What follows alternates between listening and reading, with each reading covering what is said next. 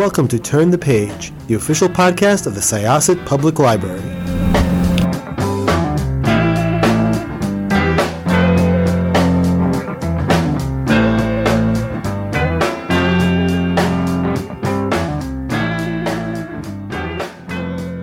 Hello, everyone. Welcome back to Turn the Page. I am your host for today, Jenn, and I am here with an extraordinarily accomplished film critic and film writer with whom I am very excited to speak about a really exciting and beautiful new book. Could I ask you to introduce yourself and your book, please? Sure. My name is John H. Foote. I'm a Canadian film critic, and I've written a book called Cinema of the 70s, 101 Iconic Films. Thank you so much for joining us. You? You're very welcome. I had so much fun reading this book. It was a period of film with which I am a little bit familiar. Like I've seen a lot of the sort of extremely seminal films from the time, but there was a lot for me to learn about here. Before we get too much into the book itself, I was wondering if you could tell us a little bit about maybe your journey to the book, because as you said, you are a film critic and you have written on film before. So could you tell us a little bit about where this project came from? Sure. I was teaching at the Toronto Film School. I was actually the dean at the time. And we were searching for history books, decent books like that would cover a decade at a time for the kids. And there just weren't any. I mean, there were the old Citadel press books by Doug Brody, but they were outdated. And I thought, wouldn't it be cool to have a book that celebrated decade by decade by decade, 100 or so films, and not necessarily the greatest films, but the bombs, the ones that were pulp culture phenomenons or box office hits. And I sent a proposal off to Palazzo in Britain, and I didn't get anything back, which is, typical for a writer. But eventually I was cleaning up my spam box and there was a note from Palazzo and it just said, if you're in, we're in. And I called them and they pitched me right then and there, said, let's do it. And the book was written very quickly, 3 months, and it was back in their hands and ready to go. So that was really it.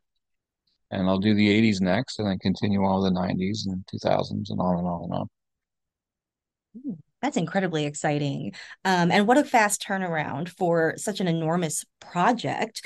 So you have written books on film before. You have written books on the careers of Clint Eastwood and Steven Spielberg, I saw. And I'm curious, Yes. how was writing a wide overview like this different from those deep dives into one director's work? It was a lot more fun, very much more fun. Um, with the Eastwood and Spielberg books, I focused on their films. I don't want to do biographies because they're done to death. And I did only their movies. So it was, you know, each director has a certain vision, a certain way they work. So you were kind of locked into the way Eastwood worked with each film, and the same with Steven Spielberg. Although Spielberg evolves with every movie, he's a genius. So with this, it was more going through the decade and looking how the decade evolved, how the 70s evolved, and how cinema was evolving for North American audiences at the time because it to this day it's the most exciting 10-year period in history, I think. That is something that you say in the book. You describe it as the most impactful 10-year period. And that really got me thinking because you sort of you do a really great job of explaining the context for that. Like this sort of backlash to the 50s and the 60s and the sort of like string of kind of blockbustery or big spectacle movies that kind of failed. And Mhm. it did get me thinking, like, is that kind of where we are right now too? Like with like we were just talking about Marvel right before we started recording, and we've had a couple of Marvel failures now too. Like, do you think we're in a period now where people are sort of rejecting kind of like the dominant form of entertainment right now? Or I hope so. I truly do hope so. Movies are cyclical. I mean, everything goes around and around and around, and we're back to that point where a big movie, a blockbuster movie, is what audiences want. Part of that was because of COVID. I mean, Top Gun brought people back into the theaters, so God bless it. But the superhero films, the Avengers series was wonderful because it was big and it came to a logical conclusion. So where do they go now? Are they going to recast Robert Downey Jr. and Iron Man? Soon they will, because it's all about money. And with the superhero movies, for me, it becomes it's not about the character anymore. It's about the guy in the suit, and anybody can be the guy in the suit. I mean, we've had how many Batmans, how many Supermans, and I don't like where it goes. I don't like where it's going. It's like reading a comic book, instead you're watching the comic book on screen. And there have been some very good ones. The Dark Knight was a masterpiece. Avengers Endgame was terrific, but they're not all that, and we have had some bombs, some big, big bombs. And Hollywood is taking a look, I think, and realizing, wow, maybe this isn't the way to go. It's not working. DC doesn't work. The DC universe. I mean, that's just a big bomb factory, I think. So I hope it's turning around. I mean, it did in the 70s, and at the end of the 60s with the musicals that were coming out and the biblical blockbusters, audiences just didn't go anymore. They wanted to see movies about who they were. They wanted films about what was happening in the world right now, Vietnam, Watergate. There was an urgency to great movies that was exciting. And the audiences were sophisticated and intelligent enough that they turned on to those. And it led to an incredible time for movies.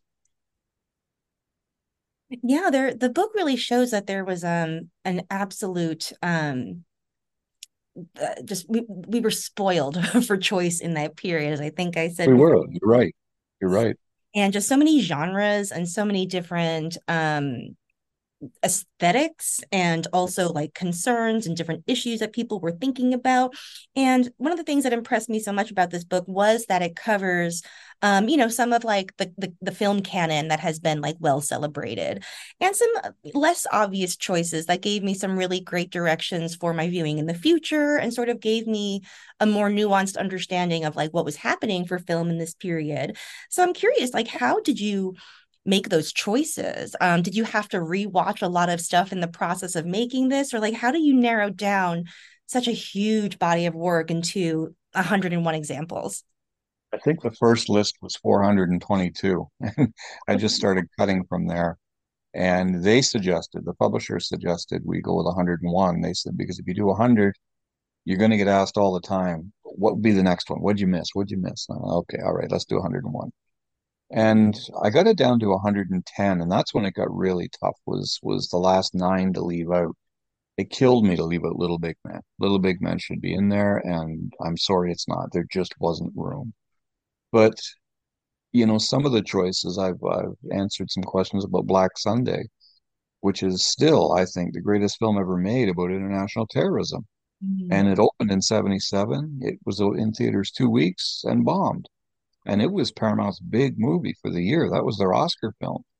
And yet it had to be in there because it's still, as I say, the best film I've ever seen about terrorism. And it holds up. I watched it again and it was every bit as great as it was the first time.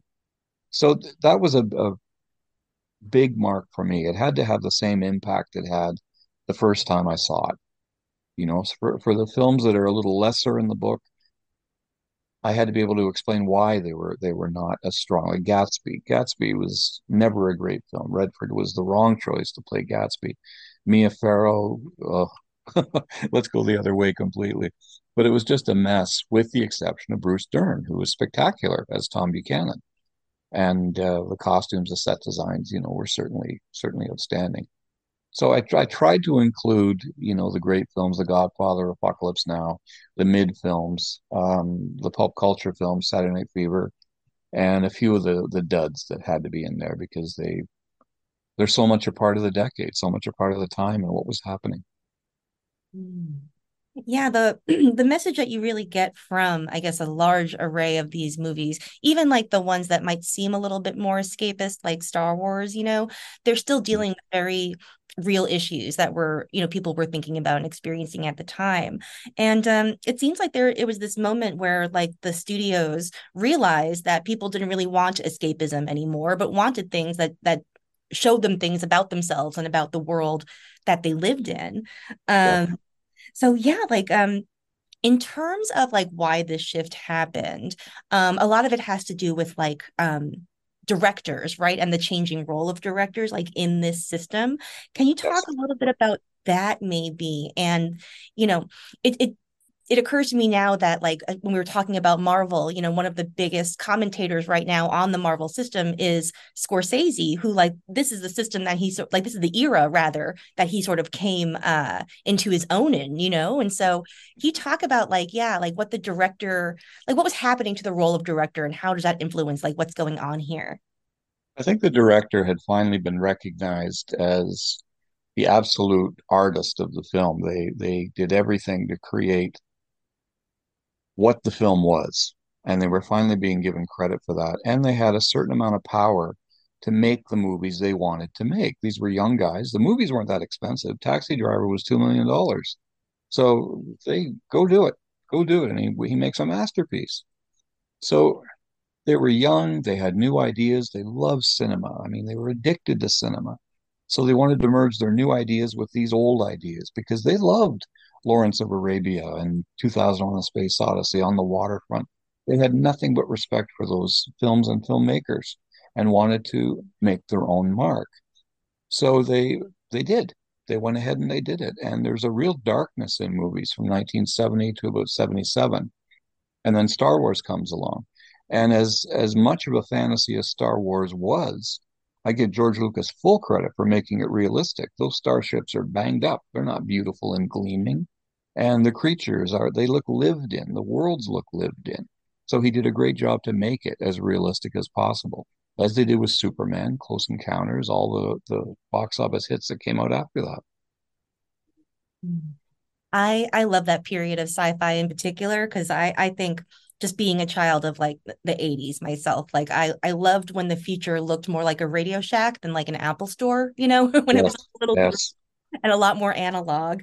Um, so yeah, as the director was becoming more important too, do you think that like changes in acting also played a role? Because I feel like you get like a new crop of actors too who were doing very different things and like, the golden age of actors that we think of when we think of like the 40s and 50s. I think there were two things that happened to American acting in the 1970s, Jane Fonda and Marlon Brando. Mm. And Jane Fonda didn't just kick a door open for women. She kicked it open and stomped on it and said, we can be as real as men. We can be every bit as gritty and honest and powerful and ugly as men on screen. And she did it in They Shoot Horses, Don't They? And Clute, which are stunning performances. Brando was a pariah in Hollywood in the 70s, and yet Coppola wanted him for The Godfather. Didn't want anyone else. He wanted this 45-year-old actor to play this 75-year-old Don in The Godfather. Paramount didn't want him, but he got him. And the result was, again, a brilliant performance. Brando's only in that movie 28 minutes, and he won the Academy Award for Best Actor. It's a 3-hour movie. And with them came Al Pacino, Robert Duvall, Robert De Niro, Diane Keaton, Sally Field, Jill Clayburgh. I mean, I can go on and on and on about these actors, but it was a mecca in a second renaissance in method acting in the United States. And even those that claim they weren't method actors, Jack Nicholson has never claimed to be a method actor. He seeks the truth in his work, so he's a method actor. That's really all it is. But yeah, there was a huge change in acting in the 1970s, and the actors born out of that time are still every bit as popular as they were back then. They're still working. They're in their 80s. Eastwood is 91, and he's working on a new film, and they just never seem to stop, and they never seem to stop with their quality, except Al Pacino. I'm going to step on him a little bit. I'm sick of the hoo-ha. He got loud somehow. They're still working, and they're still relevant. And Streep came along at the end of the 70s and is still regarded as probably the greatest actor that's ever been. And born in the 70s. Mm. Yeah, born of the 70s and sometimes too, I feel like really intense collaborations with directors like over a long period of time. 'Cause you Yeah. definitely see that with like a lot of Scorsese's actors and some other directors too. Like it seems like there was like a lot of just like space and time for experimentation and And collaboration that doesn't really exist now because everything has to be calculated, to produce, 2 times as much money as it costs to make, like you yeah, don't have yeah. that space. So many movies are born in the boardroom these days. They sit around and they come up with an idea. They don't have a script, but they got the idea. Whereas back then, somebody wrote a script, somebody had an idea, they wrote a script, they got together, and then they thought, let's make it. And that's what De Niro and Scorsese did with Taxi Driver. They knew each other as children. They'd worked together on Mean Streets. They worked together on this, and again, New York, Raging Bull, and just kept working together till he found DiCaprio, and now he works with him quite a lot, together with De Niro in Killers for a Flower Moon. But Coppola did the same with Pacino. He worked with him in The Godfather and Godfather Part Two, and Woody Allen found Diane Keaton and worked with her throughout the 1970s. They did work together. They did have collaborations. They did enjoy working together, and they made each other better. They challenged each other. And that's what, Francis Ford Coppola said that in an interview. I spoke with him, and he said it wasn't so much me challenging them, it was them challenging me. And he said, look what happened in The Godfather Part Three when we didn't have Robert Duvall. He's right. He's absolutely right. The movie was a mess because they didn't have Duvall there. I'll get to that in the 90s. Yeah. So, speaking of, I'm super interested in what these next volumes are going to be like. So obviously the 80s is going to be next. And most of my favorite movies sort of come from the 70s, 80s, and maybe early 90s, just because of I think when I Yes. was born. And I'm really curious if you could maybe talk, a little bit about what's in store for the 80s volume. Because something I think about all the time is like, how did home video change films? And that's got to be an issue that's going to come up in the 80s volume. It's a huge issue.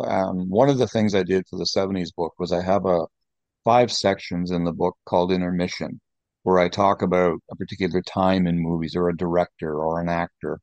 And in the 80s, it will be home video, the impact of home video. Home video changed my life. It changed the life of every movie junkie that's out there. It changed Hollywood. It gave movies a second life. All of a sudden they could fill the box office. That's okay because they'll make it on the home end, and they did. They did, and it breathed life into movies that had bombed, like Blowout, that brilliant John Travolta film that was a box office dud but found life on video. And even Heaven's Gate found life on video, and later DVD from Criterion.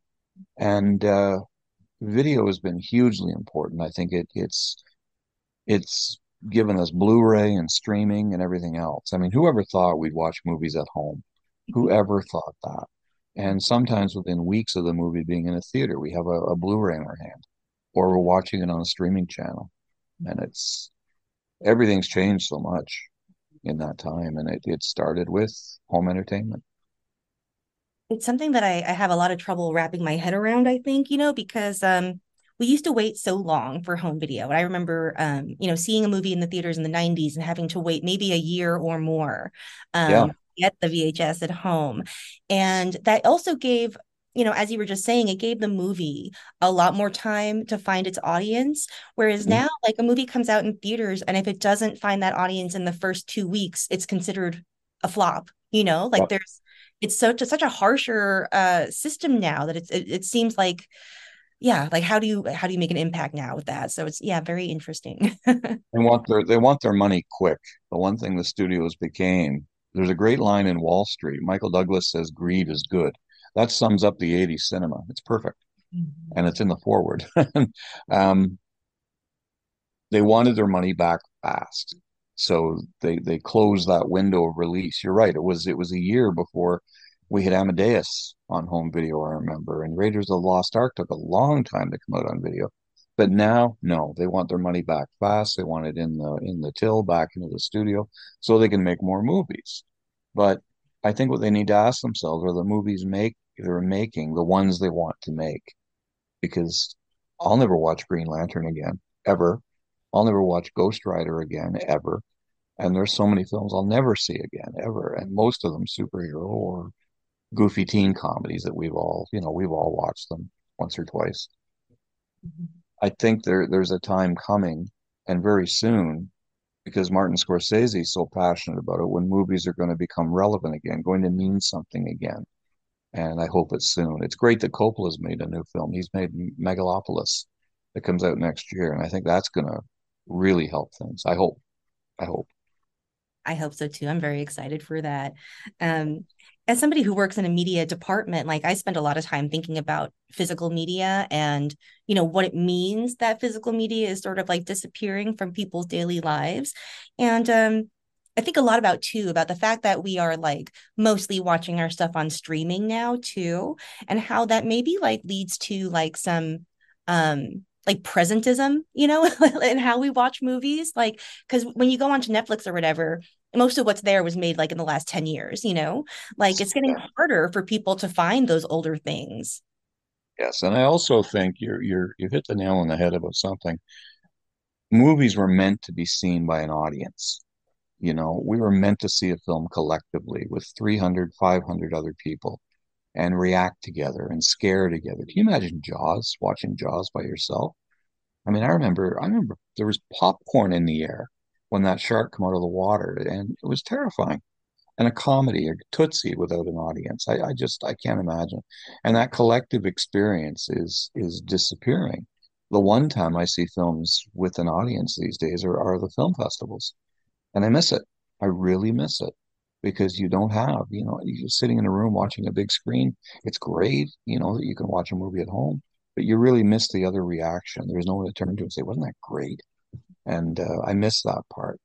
And I'm hoping gradually people will come back into the theaters. It's going to take a while, but I'm hoping that happens. Yeah, I hope so too.